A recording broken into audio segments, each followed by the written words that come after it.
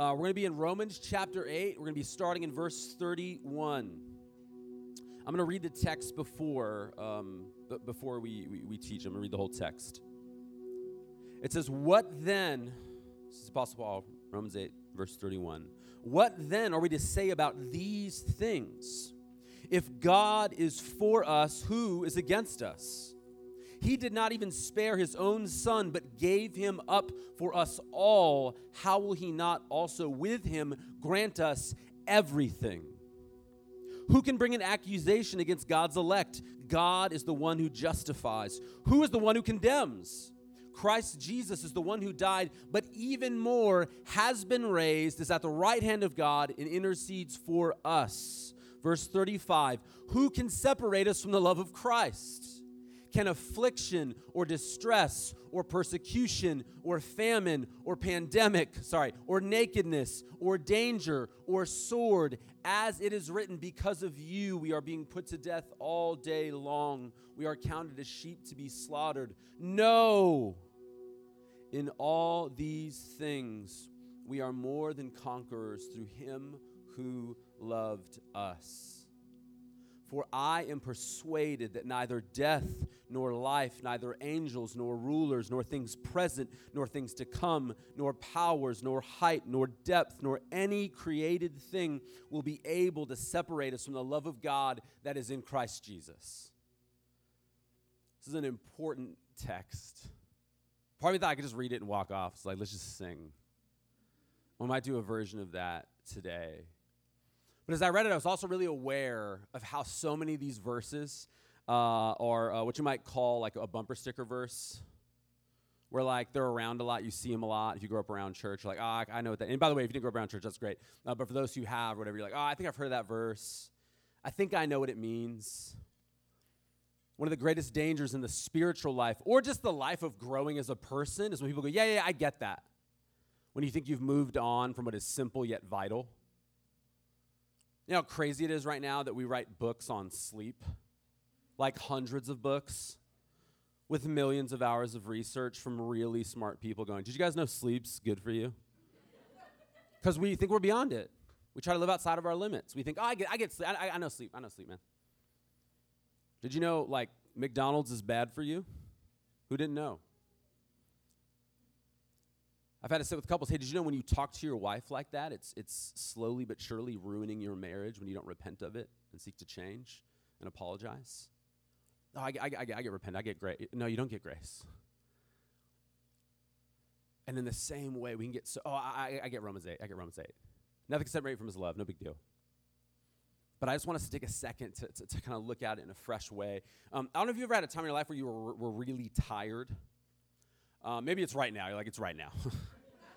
Because I got 4 kids. It's right now. I remember, I don't know, maybe about 13, 14 years ago, I was on staff at a mega church, and Jackie and I were cumulatively working about 80 to 90 to 100 hours a week, cumulatively. Getting paid just so much money, you guys, so much. By so much, about 30,000 a year.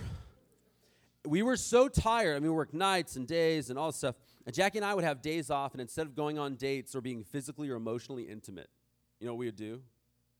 Sleep all day. Sleep all day. We were so tired. And in the midst of I look back in that time like we could have done anything. Like we didn't have money, but still. We had so much time. The beach walks that could have been had just breaks my heart. But we had kids pretty young, so we're going to get that back. But in the midst of that season, I longed to know Jesus in a deeper way. Honestly, I did. And so I signed up for a contemplative prayer retreat. And the contemplative prayer retreat was up at Mission San Luis Rey in Oceanside. It was with a certified spiritual director. He runs a spiritual direction program at USD, University of San Diego. And it was on Romans chapter 8. It was a contemplative prayer around Romans 8. And it's this beautiful location. It's quiet. There are pictures of Jesus everywhere. There is green everywhere, and it's structured in such a way that you'd spread out across the campus, really kind of sprawling campus. Time by yourself with the Spirit, contemplative prayer, give you a little packet, and then you come back to kind of debrief it with the group. 4 or 5 hours alone, and then about an hour or two to debrief and unpack and pray for each other. And I started a prayer exercise where I was visualizing something about God's love. And then I woke up 5 hours later. Maybe 3.5, it could be an exact, but it was like I slept through pretty much this whole thing. And I'll never forget going back to the time of debriefing and like sharing, and it should be a special moment. I'll never forget. Again, it's Romans 8, man. Like the stuff that's in there is fire.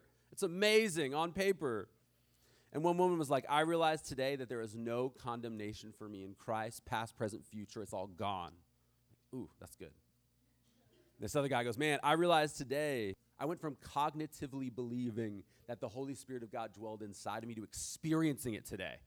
Like, whoa. And there's this guy named Larry running the retreat, really kind man. He said, Andy, what did you learn or experience? And I just said, man, I learned I don't get enough sleep because I napped the entire time. And in that moment, Larry was so kind. He's like, Andy, maybe God wanted to teach you that it's safe to trust him. You can relax in his presence. You don't have to run everything. And you know what? I think there's some truth to that. Either way, I know what it is to sit before Romans 8 and feel like I'm too tired to take it in, or too numb, or too anxious, or too cynical. And even as I read, to your soul, depending on where you're at, it might feel like white noise. And so what I wanted to do is just take a moment and just ask the Holy Spirit to make what's in here real. I don't want you to walk away going, I don't want you to walk away going, man, that was an outline. I read that outline. I feel like I understand what those verses mean a little bit more. But I want you to continually grow in your ability to experience it and take it in and have it shape you. But that's not something I can do as a person with a microphone. But it's something the Holy Spirit can do in us. And so again, we just want to practice this posture of positioning ourselves before the Spirit of God. And I'm going to pray over us. You can pray internally in your own way.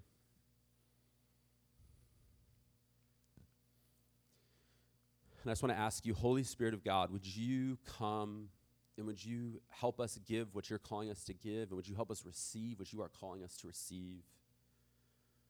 Would you move in us and through us? Would you speak through me and in spite of me? Would you allow the rest of us to hear you, to see you, to feel you? You know how each man and woman in this room is designed by you. You knit them together in their mother's womb, Holy Spirit. And so you know the best way to get their attention. You know best what they need to hear. And so would you take the thing that I do up here called a sermon, and would you make much of Jesus in their hearts with it? It's in his name we pray. Amen. So again, guys, we are in the book of Romans. We've spent months now going through Romans, and over the first 7 chapters of Romans, Paul's been revealing to us the root issue of what is wrong with this world. And it's that we have been estranged from God, that we were created to know God and love God, to be loved by God, and then to represent him in this world, and that we were estranged from him through our own choice as the human race. We walked away from God, our source of love, and now we've got nothing to offer anyone around us. And since then, we went from extending love to demanding things. We went from loving people to using people, and that's bled out into our personal relationships and into our homes and into our families and our neighborhoods and our communities and our towns and our cities and our countries and our world, that nothing is the way it's supposed to be. But that at the same time, Paul's been unpacking that God has made a way for us. If the beginning of all of our problems is estrangement from God, that God in Christ has made a way for us to end that estrangement, to be reconciled to him. And with that, we start to undo all that is broken in this world. And one day it will be as it should be. And so basically, through the first 7 chapters of Romans, Paul's been unpacking both our need for the gospel and what the gospel is. Now, as we move into Romans 8, as we've been working through Romans 8, Paul's been transitioning into what the gospel brings. Like, if it is true, here's what it means for you. And I mentioned this, there's no commands in Romans chapter 8. It's all just truth poured out over you. There isn't, you need to do this. It starts with there's no condemnation. It ends with nothing can separate you from his love. It's like, man, here's what's true of you in Jesus. And the end of Romans does that, a lot. So 6 weeks ago, I talked about the new peace we can have with God, Romans 8:1. John talked about a new hope, Romans 8:18-30. 4 weeks ago, I talked about the new perspective we can have, Romans 8:1-9. 2 weeks ago, we talked about the new spirit we can have, the Holy Spirit dwelling inside of us, Romans 8:9-13. Last week, we talked about the new Father we have in Romans 8:14-17. And so today, I want to look at the theme of one more gift, and that's a new confidence. New confidence at the end of Romans 8. Now, last week, again, I talked about how we have a new Father and how we have a new identity as his beloved kids and a new intimacy with him. Now, here's what I want to say is if we really believed we were his beloved kids and we believe that, if we believe that deeply, how would that impact our lives? Would that impact how we view the world? Would we have more confidence if we believed that we had a sovereign king who is our daddy, who loves us, who is for us? And I think the answer is yes. And so you need to see this week's message is interconnected to last week's message. If God is the Father he claims to be, then we should live with confidence as his children. A real-life person who's helped me experience this concept in a tangible way is one of my sons, Calvin Jack Rogers, Captain Jack Sparrow, Calvin Jack Rogers. That's right, his middle name's in honor of his mom. I don't know if you guys know that. Calvin, by the way, is getting close to the age where I can no longer use him in sermon illustrations, but I'm going to go one more time. Here's the thing I love about Calvin. Over the years, it would actually frustrate me because it seemed like whatever we did, it seemed like it was never enough. Like his parents, no matter what we did, it was never enough. He'd always ask for more of anything. Does anyone else have kids like this? Just always more, right? Like I'm like, hey, man, here's a Gatorade. He's like, this is a good Gatorade. Can I have a soda? Dude, that's a lot of sugar in one day, okay? Like a week later, I'm like, hey, dude, actually today, Soda Sunday, you get to have a soda. Can I have 2 sodas? You're like, dude, you haven't sipped the first one. Go to Mutual Friend Ice Cream in Golden Hill. Get them can I have 2 ice creams? Can I do 2 flavors? Can I do a cone? Any add-on at a restaurant is like, yeah, sprinkles. Calvin, we go to Dark Horse all the time, and he gets hot chocolates, probably once or twice a week, and they're normally like $1.50 or something. And he always is like, extra whipped cream with sprinkles. I'm like, dude, you made a hot chocolate more complicated. We're playing in our backyard, having an amazing day. You might be like playing laser tag with these like little cheap Target laser tag things. He's like, this laser tag is cool, but what if we went to Ultrazone? Like Ultrazone's like $20 more than this is per person. We'll go to Boomers, what used to be Boomers. Now it's Family Fun Center. Ride go-karts. He's like, what would be really cool? K1 speed. I'm like, that's 5 times what these go-karts are. Now I know what you're thinking, Andy. You've got an Enneagram 7 on your hands. That's you, man. You've reproduced you. Kind of. Right? But he always just wants a little more. And again, this is probably true. It's true that he might be that or whatever. But I think that there's more there than meets the eye. There are times when Jackie and I are really aware that we grew up with way less privileges and gifts than our kids do, including Calvin, where they just seem ungrateful. And we're always like, man, they don't even know. Like, they don't even know. We watched the new Space Jam last night with our kids, and LeBron's fictional son yells at his dad and says, Dad, you never just let me be my own person. You never let me do me. And LeBron yells back, when I was 12, I wasn't allowed to do me. Jackie and I were like, we feel you, LeBron. We feel you. So again, we've talked to Calvin about contentment and gratitude, but recently I had a couple of moments with God where he used Calvin to show me some things. And it changed some of how I view his constant asking for more. One time I actually asked him, recently, when on a trip, I said, Calvin, why do you always ask for more? Like whatever we're doing. And he said, Dad, you'll probably say no, but maybe you'll say yes. Because here's the other great thing about Calvin. He never fights when we say, like once it's like, all right. He's like, all right. He might try a different angle, different word. But he's not like this rebellious kid. He's like, you hate me. He's just like, all right, okay, let's take another crack at this nut or whatever. And he said, you say yes sometimes, even when it's a lot. And I know you like doing nice things for us. And I realized that part of why he asks is because he knows we love him and he's experienced our generosity before. He's got a growing contentment, but that's a beautiful thing. Another thing about Cal is he's always joking around, and he always assumes that you're down to play. He lacks situational awareness, right? He walks in a room, he's like, everyone wants to wrestle, tell a joker cuddle right now. He just assumes, right? He assumes if you were down to clown if you're in his presence. And by the way, I've rarely ever heard him tell a joke that was at someone else's expense, honestly. He usually points out something that's like absurd and funny, or he's making his siblings laugh. And again, if I'm honest, there are times where the silliness would drive me crazy. Like he just assumes we all want to laugh or cuddle or wrestle. But again, I've realized No, I was in a counseling session, you guys. Just me and a counselor. Calvin wasn't there. And I realized that Calvin's silliness and assumption that you want to engage with him is actually really important. At this stage in his development, it's actually a really beautiful thing. Calvin assumes he's loved. He assumes he's delighted in. We happen to have we had 2 summer vacations that happened to be during his birthday the last 2 years, and he has dubbed them both Calvin's birthday trips. During my counseling session, I got this picture of a lion, and it reminded me of Calvin and of confidence. And lions aren't insecure. They're not like, man, should I take up space in the savannah? What are those guys thinking of me over there? Man, that Timon's just, whatever. That Pumbaa's judging me. I'm going to eat it.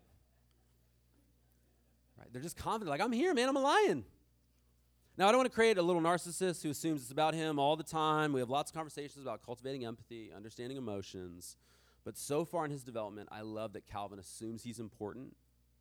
He assumes it's safe to joke with adults, because a lot of the adults, including you guys, not just me and Jackie, he's got a lot of safe adults in his life. He assumes we're interested in him, and he often's living that out. He's often living out what he believes to be true, that his parents love him, that we aren't perfect, but we're generous towards him, and that he's got a place in our family. And I remember in that counseling session chatting through deep insecurity and shame connected to how I grew up and how I show up now in relationships. And I couldn't help but think that in some ways, I want to live like Calvin, confident in someone else's love, with a new confidence that I'm not alone, that I am delighted in, that I have a generous Father, that nothing can take his love away from me. And that's what I want to talk about today, living with confidence as beloved sons and daughters, filled with the Holy Spirit, redeemed by the person and work of Jesus. So again, we're going to dive back into Romans chapter 8, verses 31 to 39. These points are simple, but they're important. I want to keep reiterating that. I've got 4 points for today's message. 2, by the way, relax. 2 are very fast. One's a little longer, one's medium. But we got 4 points. We can have confidence that God, 1, is always for us. 2, will always give us what we need. 3, will never condemn us. 4, will never lose us. And I know this might seem real, 1 + 1 = 2, like church sentences. But if you really believe these, you can face anything. You would have the heart of a lion if you believe this deep in your hearts. All right, so number 1, we can have confidence that God is always for us. All right, Romans chapter 8, verse 31. Paul writes this.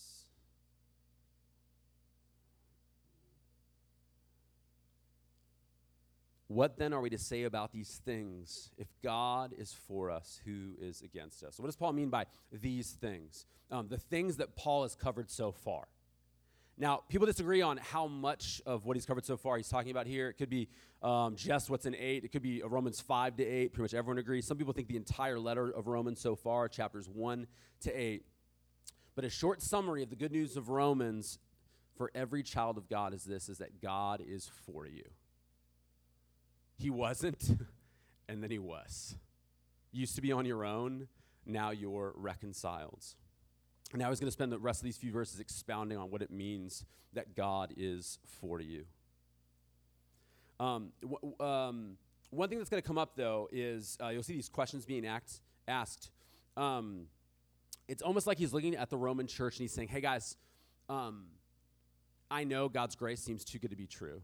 But man, I'm going to tell you how great it is. And he's kind of assuming, here's what you're going to use. You're going to go, this is too good to be true. What about this? Right? If anyone's ever pitched you on something, you're like, that's too good to be true. You're coming up with, like, why this can't be real. What about this? What about this? What about this? And Paul, he's kind of like a speaker doing a Q&A after a lecture. And so the first question is, what if someone is against us? Right? What if people don't like me? Can I move forward as a follower of Jesus? Again, in this fallen world, there will be pain and hardship. But we can't let that pain and hardship deceive us. If we are in Jesus, we can be assured that God is for us. In this life, you will encounter spiritual warfare. You will feel opposition. Stuff will be against you that is bigger than you. Classic spiritual warfare, going back to like Augustine, is the world, the flesh, and the devil. All those are too much without Jesus. But if Jesus is with you, all of them are too small. You have an inheritance. Ephesians says everything that is under the feet of Jesus is under your feet. You carry authority with you in Jesus. It's hard to imagine anything greater than that truth, that there's a sovereign God, the King of the universe, is not opposed to you. He is for you. But how can we be sure he is for us? Again, pay attention. We'll see this in verse 32. He says, he did not even spare his own son, but gave him up for us all. How will he not also with him grant us everything? Paul's saying that how can we know he's for us? Well, something happened in a space and a place at a time. Something objective happened, and that thing that's objective is the cross. If God wasn't for you, he wouldn't have sent Jesus to do what he did in your place. If he wanted to just get you, he would have got you. He's capable. He's a sovereign king. But he sent Jesus in your place. So the cross provides the disciples ongoing confidence. God's work in Jesus for us on the cross ensures us of God's continued grace with us in the future. You guys see that? It's a clear gospel link to what you're facing today. And then at the end of Romans 8:32, again, he says, after he says it says he did not even spare his own son, but gave him up for us all. Second line I want you to see, how will he not also with him grant us everything? So the next question or objection is this, is Paul, I know, like, I'm a follower of Jesus now, I've started this journey, but what if I don't have what it takes? What if I don't have what I need to keep following you? Like, what if I run out of resources? I know I can't do it on my own, right? Like, you redeemed me, but now I'm on my own, kind of this orphan mindset again. This line of thinking similar to what the Israelites did after they'd been delivered out of Egypt, and they're like, what'd you do, take us out to the desert to die? It's like, no, you fools. I'm trying to bring you to the promised land, if you'll let me. Did God deliver us from slavery to die? Did God save us from Satan, sin, and death just so we live a mediocre, miserable, religious life full of sad persecution and pain? And am I going to be on my own to face it? Well, how would I need to deal with it? Am I going to be able to make it? And that's point number 2. We're going to be fine because we can have a confidence that God will always give us what we need. What we need. I'm glad I used Calvin earlier. We don't always give him what he wants, but his life's been changed by being given what he needs. He can count on it. Paul's arguing from the greater to the lesser. Like, if he gave you his son, you can trust him with smaller things. If he gave you his son, he's going to take care of you.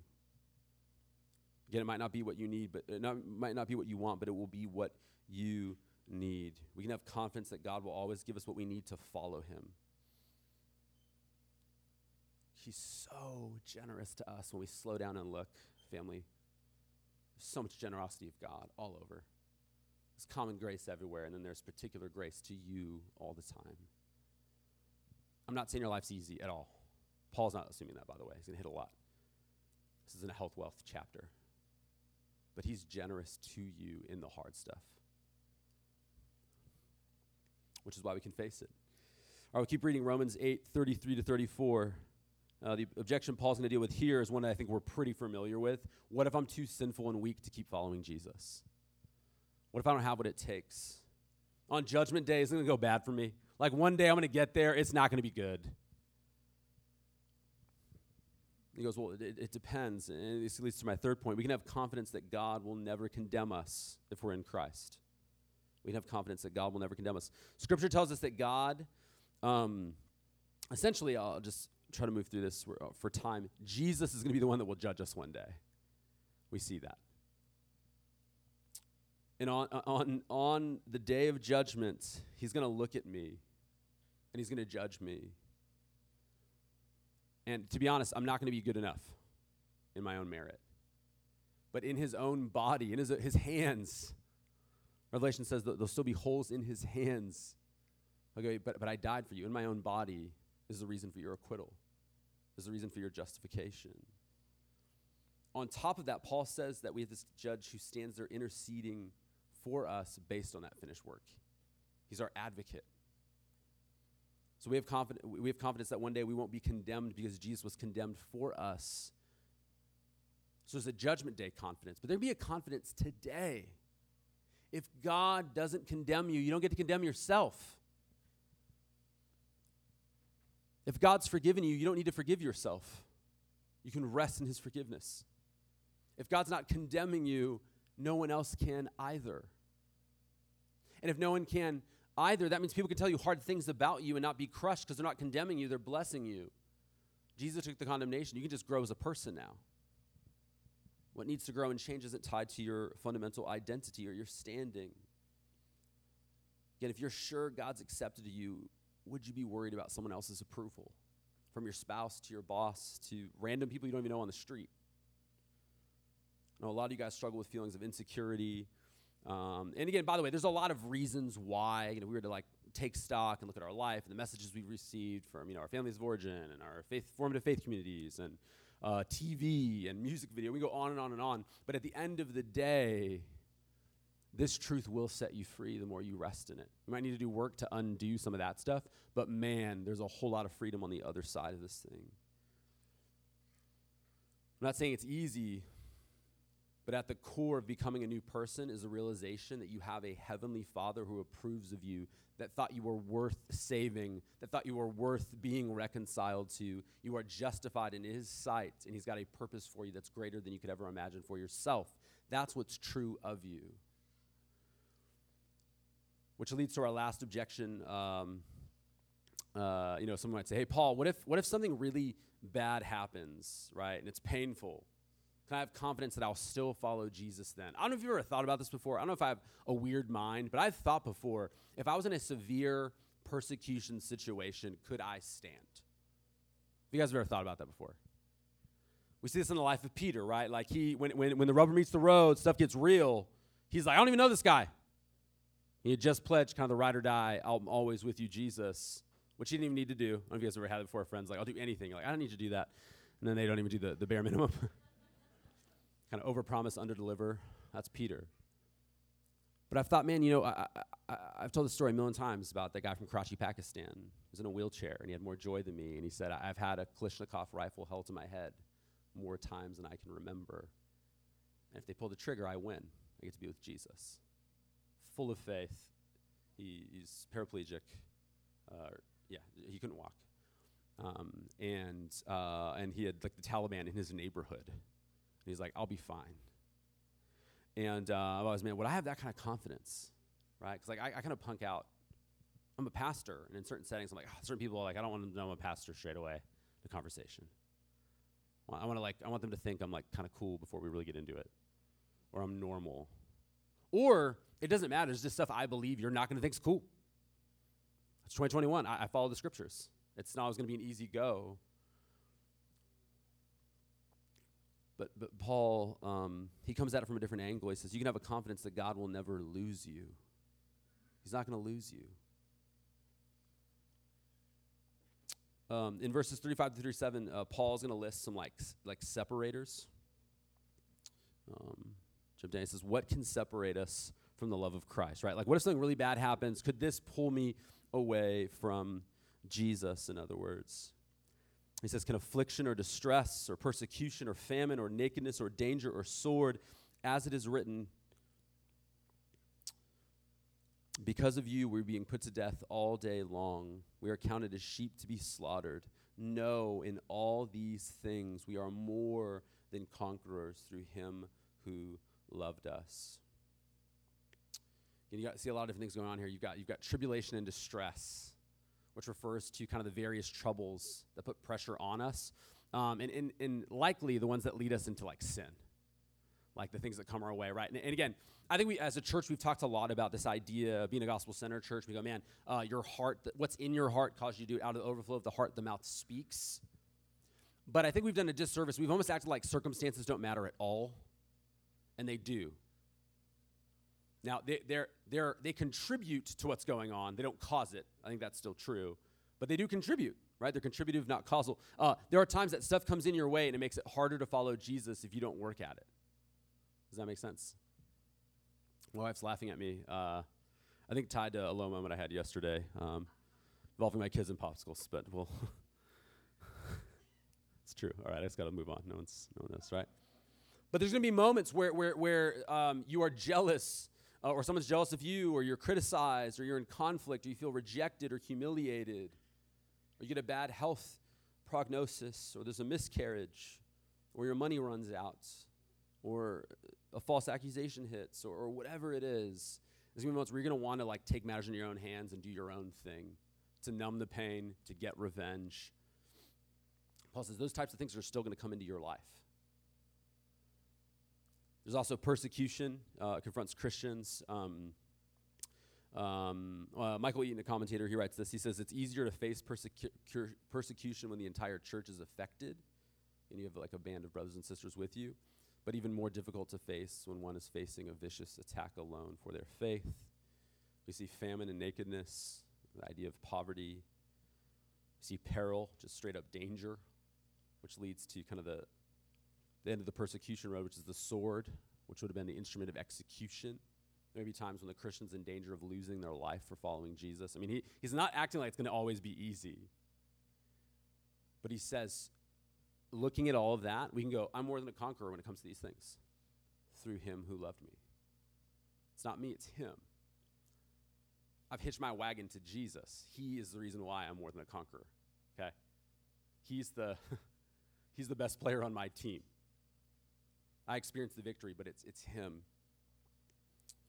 So can we really have confidence that we can stand against such pressures and trials? Can we keep following him in a post-Christian, post-pandemic future? Yes, Paul says we can. We're going to be okay. We're going to be all right. It's more than all right in Jesus. Paul lays this out in Romans 8:37 again. We are more than conquerors through him who loved us. Now I'm going to do what I last week I said you shouldn't do this at the end of a sermon, and I did it. And I'm going to do it again, which means we've got a bad habit we're working with here. There's a commentary written by a man named Michael Eaton. He's a scholar. I'm going to read a long commentary quote. That's what's coming, all right? It's written by Michael Eaton. He's a scholar. He was also a church planner into a war-torn developing world. He actually uses his scholarly ability not to hang out in a seminary. There's nothing wrong with that. But he actually he created a ministry that's designed. He writes commentaries that people in the developing world could read to use to prepare sermons. That's his ministry. He actually died preaching at a friend of ours church in South Africa, 3 years ago. He's an amazing man. He's a friend of Chris Vienon's, this great guy. And was trained at Oxford and stuff. He's an amazing guy. But he says this. He says, when it comes to Romans 8:37, he says, and just please, I'm not reading this as an academic quote. It stirred my affections. He says, the tense is a past tense. It says that through him who loved us, past tense. It is not simply that God loves us, although that is true, but Paul's point is that God has already done everything that needs to be done for our total safety. My own weakness will not stop me getting to the new heavens and new earth in which dwells righteousness. This thought might worry me.